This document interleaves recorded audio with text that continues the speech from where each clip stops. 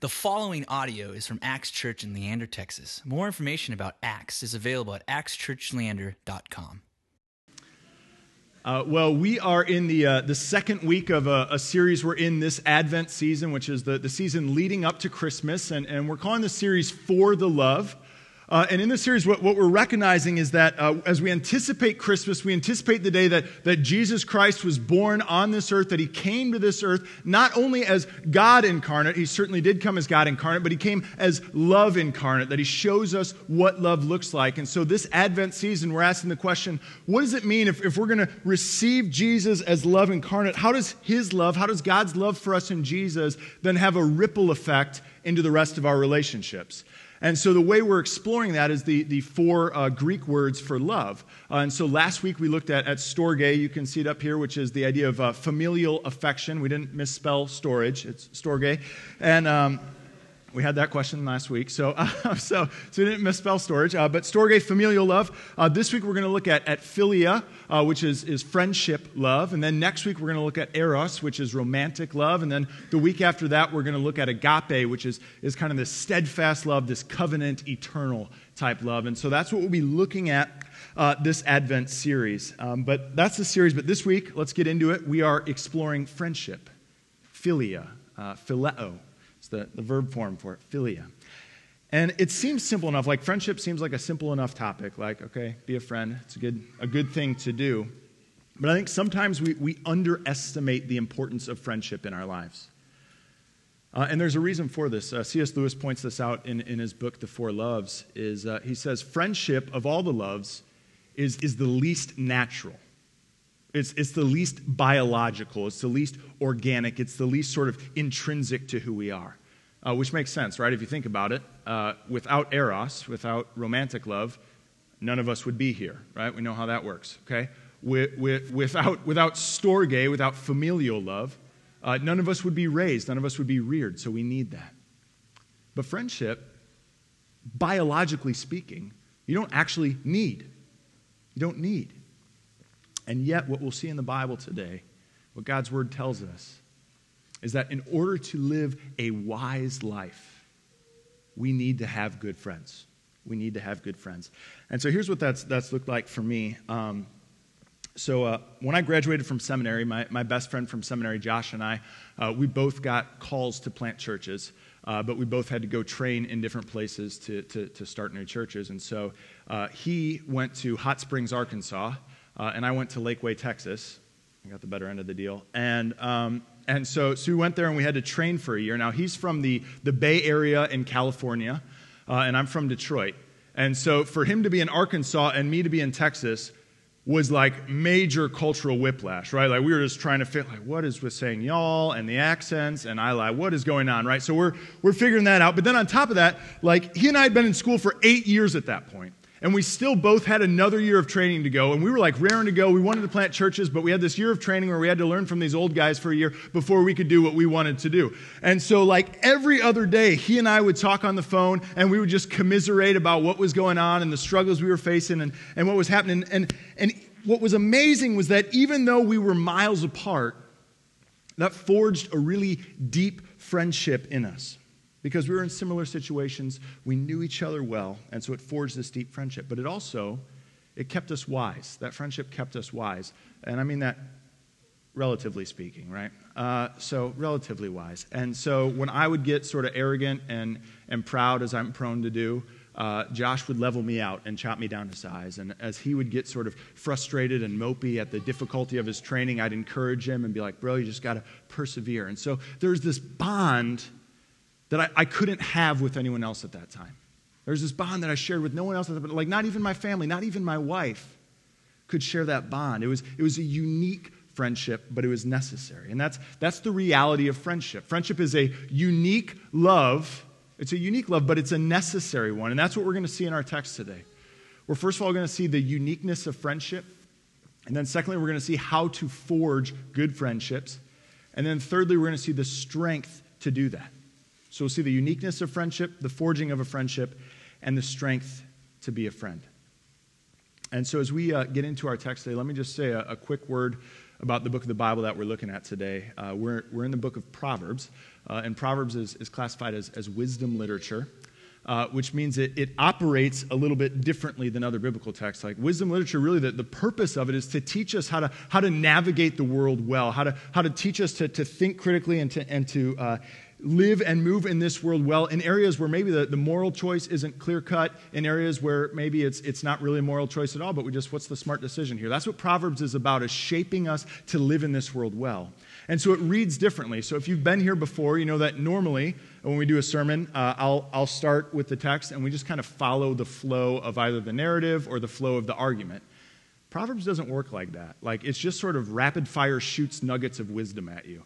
And so what we're going to do is we're going to be jumping all over our text for today, so you guys just hang with me, all right? We'll just jump all over the text together, all right? So let's get going. The uniqueness of friendship. If you look with me at verse 10 in our text, the first part of verse 10, it says this: "Do not forsake your friend and your father's friend, and do not go to your brother's house in the day of your calamity."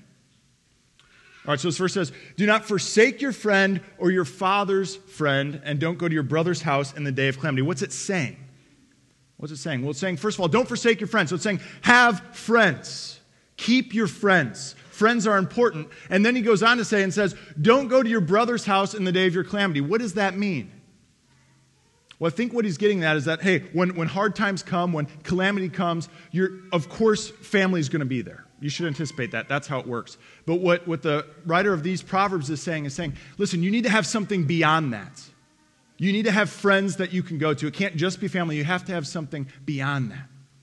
Now, recognize how revolutionary this proverb would have been at the time it was written. See, the first audience for this proverb would have been the ancient Hebrew people. And their culture was much more familial than ours. I mean, we love our families, but everything was about the family at that time. Your identity, your security, your wealth, everything centered around the family. And here, God's word, the Bible says, hey, family's great, but you got to have friends. And see, this is what happens. Ancient cultures and traditional cultures, what they'll do as we think about love is they'll elevate familial love as the highest of all the loves. That's what traditional cultures do. They say, hey, everything's about the family. You find your place in family. You find your role in family. Everything's about that. For those of us in our culture, in a Western culture, a modern culture, individualistic, liberal culture, we elevate romantic love above all the loves, right? I mean, think about every movie we see is basically centered on romantic love. There's not very many that are like, and they were just a great group of friends, right? Like it's all about the love story. When you're checking out at the grocery store line, the headlines on the magazines aren't about who's best friends with who, right? They're about who's sleeping with who, right? That's what our culture values. We elevate romantic love. Traditional culture elevates familial love. And what God's word does is he says, hey, how about we elevate friendship love? So not to the neglect of the other two, but to say this matters. Friendship is really important. It's unique. Friendship is incredibly important. See, and I think as we get older, we start to think, man, maybe it's really not that important. But the reality is, when you're younger, things that shape you most, the people that shape you most are your family. As you get older, the people that shape you most are your friends. It's the circle that you choose to surround yourself with. And so the uniqueness of friendship is important. And so if that's important, so how do we be good friends and how do we get good friends? What does that look like? So that's point 2, the forging of friendship. How do we have good friends and how do we be good friends? And to do sort of a full theology of friendship this morning would take a lot more time than we have. But I think what we see in our text are 3 characteristics of good friendships that will help get us started as we think about that. And those 3 are this: presence, empathy, and candor. Presence, empathy, and candor. And so let's dig into them. Presence, if you look with me at the second part of verse 10, it says this: better is a neighbor who is near than a brother who is far away. So what's it say? Better is a neighbor or a friend that's near than a brother who's far away. So it's better to have a friend who's present than a family member that's far away. And so what that's getting at is that central to being a good friend is showing up, is being there. Central to being a good friend is just being present. And you know this, right? When the chips are down, it's your friends that are already there, right? You may have companions or acquaintances, people that really like you that say, hey, how are you doing? Hey, can I pray for you? Hey, what do you need? But friends are already there. They're present. They're in the midst of it with you. Presence is central to good friendship. And so to be good friends, we have to prioritize that. We have to prioritize presence in each other's life. Presence. Secondly, to forge good friendship, we practice empathy. Look with me at verse 9 in our text. Oil and perfume make the heart glad, and the sweetness of a friend comes from his earnest counsel. It says the sweetness of a friend comes from his earnest counsel. Now, the word earnest, it literally means from the heart. Counsel from the heart. And so being a good friend involves counsel from the heart. So what does that mean? It means that to be good friends, you're vulnerable. That you share what's in your heart, that you enter into another person's house, that you don't hold friends at a distance, but you bring the other into your life. You're empathetic towards them. In his essay on friendship, Ralph Waldo Emerson talks about friendship, and he says, for friendship, the question, do you love me, is actually better phrased, do you see the same truth as me? Or another way to put it is, do you care about the same truth as I do? That in friendship, we enter into the questions, the views, the struggles of our friends. We may not exactly agree with all of them, but we enter into that space with them. We're empathetic with them. So just this last week, I was having lunch with a few friends, and one of my buddies was talking about how he was trying to lead this thing in his organization, and it was not working. Things were not going well. And he just told us, he just said, hey, I just feel like a failure. I feel like I've just dropped the ball, like I'm not getting the job done.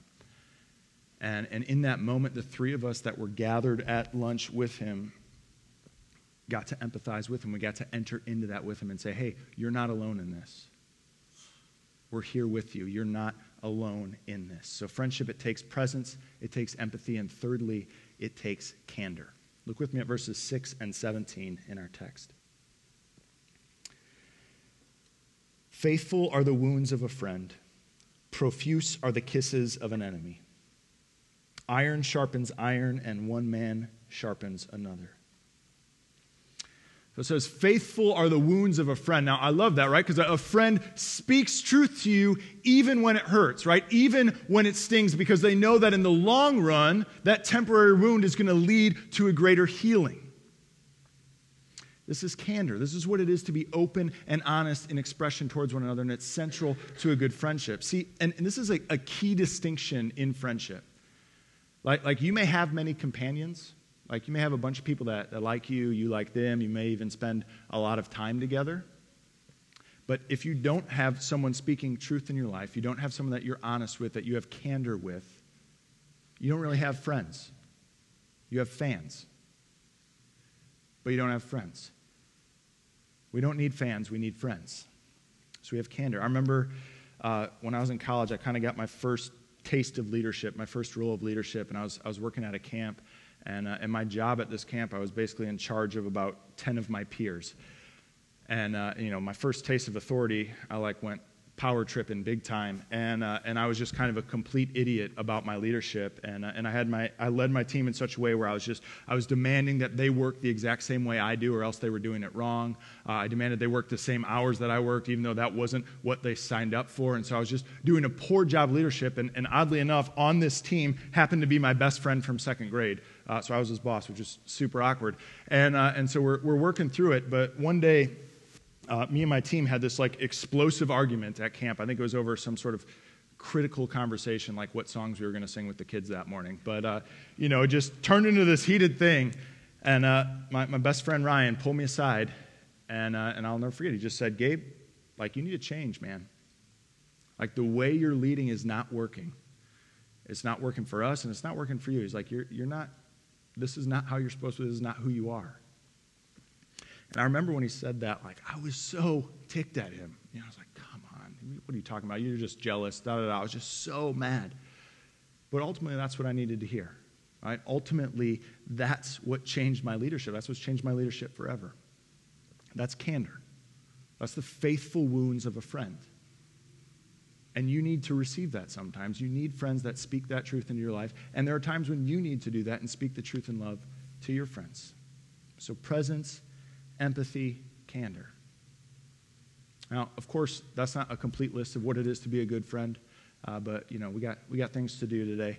But I think it's a great place to start. And honestly, if we were to just look at that short list of characteristics, just that presence, just that empathy, just that candor, if we look at that, if we're honest with ourselves when we think about it, like that is a tall order, right? To always be present for your friends, to be there when they need you, to always be empathetic, to enter into their struggles, to always speak the truth in love, to have candor with them. Like that is nearly impossible to do. That's a hard pill to swallow. And so how do we do that? See, there's an author who put it like this. He said, a good friend always lets you in and never lets you down. That's a good friend. That's what we want to be. Someone who always lets you in and never lets you down. But how do we do that? Like that's always lets you in, never lets you down. That's impossible. So how do we even start to do that?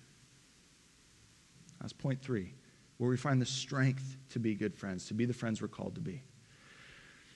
See, in the last half of the Gospel of John, Jesus is on his way to the cross. And in the last few chapters, he knows he's headed there. And you can see kind of in this whole dialogue, there's just like 4 chapters of him just talking to his disciples.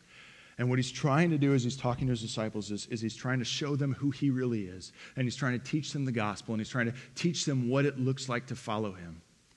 And then he gets to this point in John chapter 15 where he gets at what it's going to be like for them to be friends, where they can draw strength to be the friends that he's intended us to be. And so just listen to these words that he speaks to us in John 15, verses 12 to 14. He says this, "This is my commandment, that you love one another as I have loved you. Greater love has no one than this, that someone lay down his life for his friends. You are my friends if you do what I command you." And so what's Jesus say here? He says, greater love has no one than this, than that someone lay down his life for his friends. Right there, Jesus is talking about himself. Right? He's about to head to the cross for the sins of the world, and he's saying, I'm going to the cross out of love for you. I'm going to the cross out of love for my friends. He's going to be killed by the powers of his day. He's going to experience the wrath of God. He's literally going to go through hell for his friends. And so, the good news for each of you today is that he did all of that for you. That Jesus is the ultimate friend for you. That he takes the hit so you don't have to. That he faces God's judgment so you don't have to. He goes through hell so you don't get a whiff of it. And see, if you get that Jesus has done all of that for you, that he's given of himself as the ultimate friend, that gives you strength to be the friend you're meant to be. Here's how that works. As I'm sure all of you know, this last week, our country experienced yet another mass shooting, this time in San Bernardino, California. But I don't know if you saw, there's actually a cell phone video taken of inside the building when this was going on. And in the video, there's this officer leading a group of frightened people out of this building. And he says these incredibly powerful words. And you'll have to forgive the vernacular, all right? But I think it's helpful. He's speaking to the frightened people, this officer, and he says this, Try to relax. Try to relax. I'll take a bullet before you do. That's for damn sure." Now, I don't know about you, but I hear those words from 2,000 miles away, and I feel some comfort. I feel some strength from those words. I can't even imagine what it must have been like for those people to hear someone say, try to relax. Try to relax. I'll take a bullet before you do. Greater love has no one than this, than that he lay down his life for his friends. Friends, this is who you have in Jesus. And you have a friend who laid down his life for you. He took the bullet for you. And see, if you draw strength from that, then you get to begin to live into the sort of friendship he's called you to have. See, that's why he says in this verse, you are my friends if you do what I command you. And see, we read that and we think like, oh, that means I got to do a bunch of stuff. I got to follow all these rules. No. In the Gospel of John, the command of Jesus is to believe in him, is to put your trust in him. And so Jesus says, you'll be my friends. You'll be the friends that you're meant to be if you simply put your trust in me. And why does it work that way? See, in the beginning of the Bible, in Genesis, in the story of creation, there's this really beautiful little line, and it says, and Adam walked with God. Walked with God. And to walk with God is a Hebrewism for friendship. And because this happens in the story of creation, what that tells us is that we were made for friendship with God. That we were made to walk with God in friendship. And so what Jesus says, hey, you put your trust in me as the ultimate friend. You put your trust in me because of what I've done for you, and you are restored to friendship with God. You get to walk with him again the way you were intended to. And if you get that, it gives you the strength to be the friend that we're intended to be. To let people in and not let them down.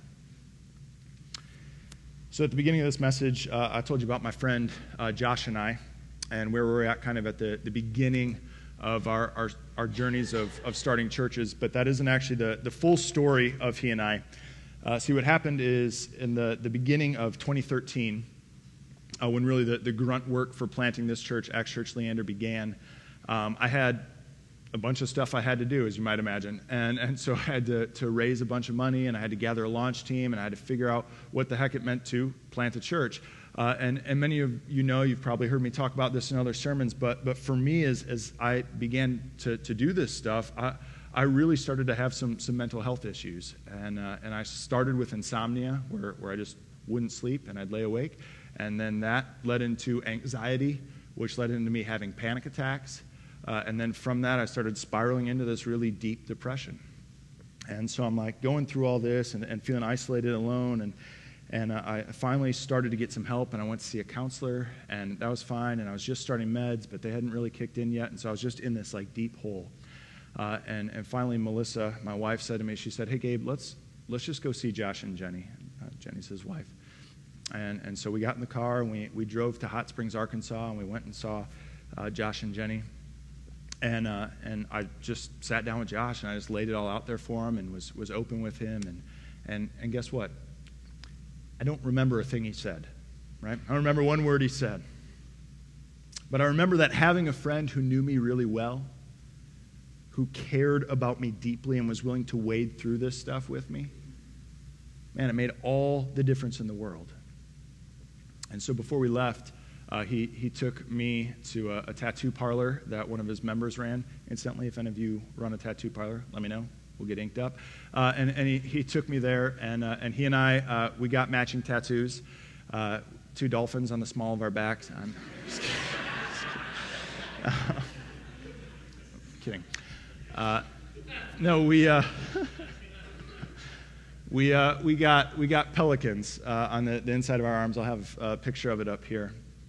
And I've shared this with some of you before, but the reason we got pelicans is it's an ancient church symbol for communion.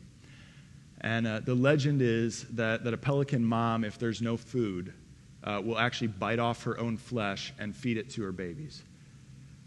And so we got that as a reminder of what Jesus has done for us. That Jesus is the friend who's given of himself that we can live. That he's given of himself that you can live. That he always lets us in. He never lets us down. He always lets you in. He never lets you down.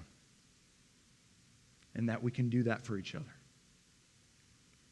And so, Acts Leander, let's be those kind of friends. If you all please pray with me.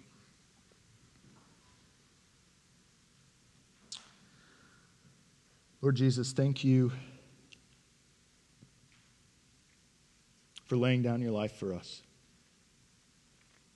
We don't deserve it. We can't earn it. There's nothing we can do to reconcile our relationship with God, but you've done it all, Lord. And because of that, we have perfect friendship with the Father, with you, with the Spirit. Lord, from that friendship, teach us to be good friends. Teach us to be present and empathetic and to speak with truth and love to one another. Pray that for us this day and always. In your name we pray. Amen. Thank you for listening to this podcast from Acts Church in Leander, Texas. Feel free to share this message with others and stay connected with us at axchurchleander.com.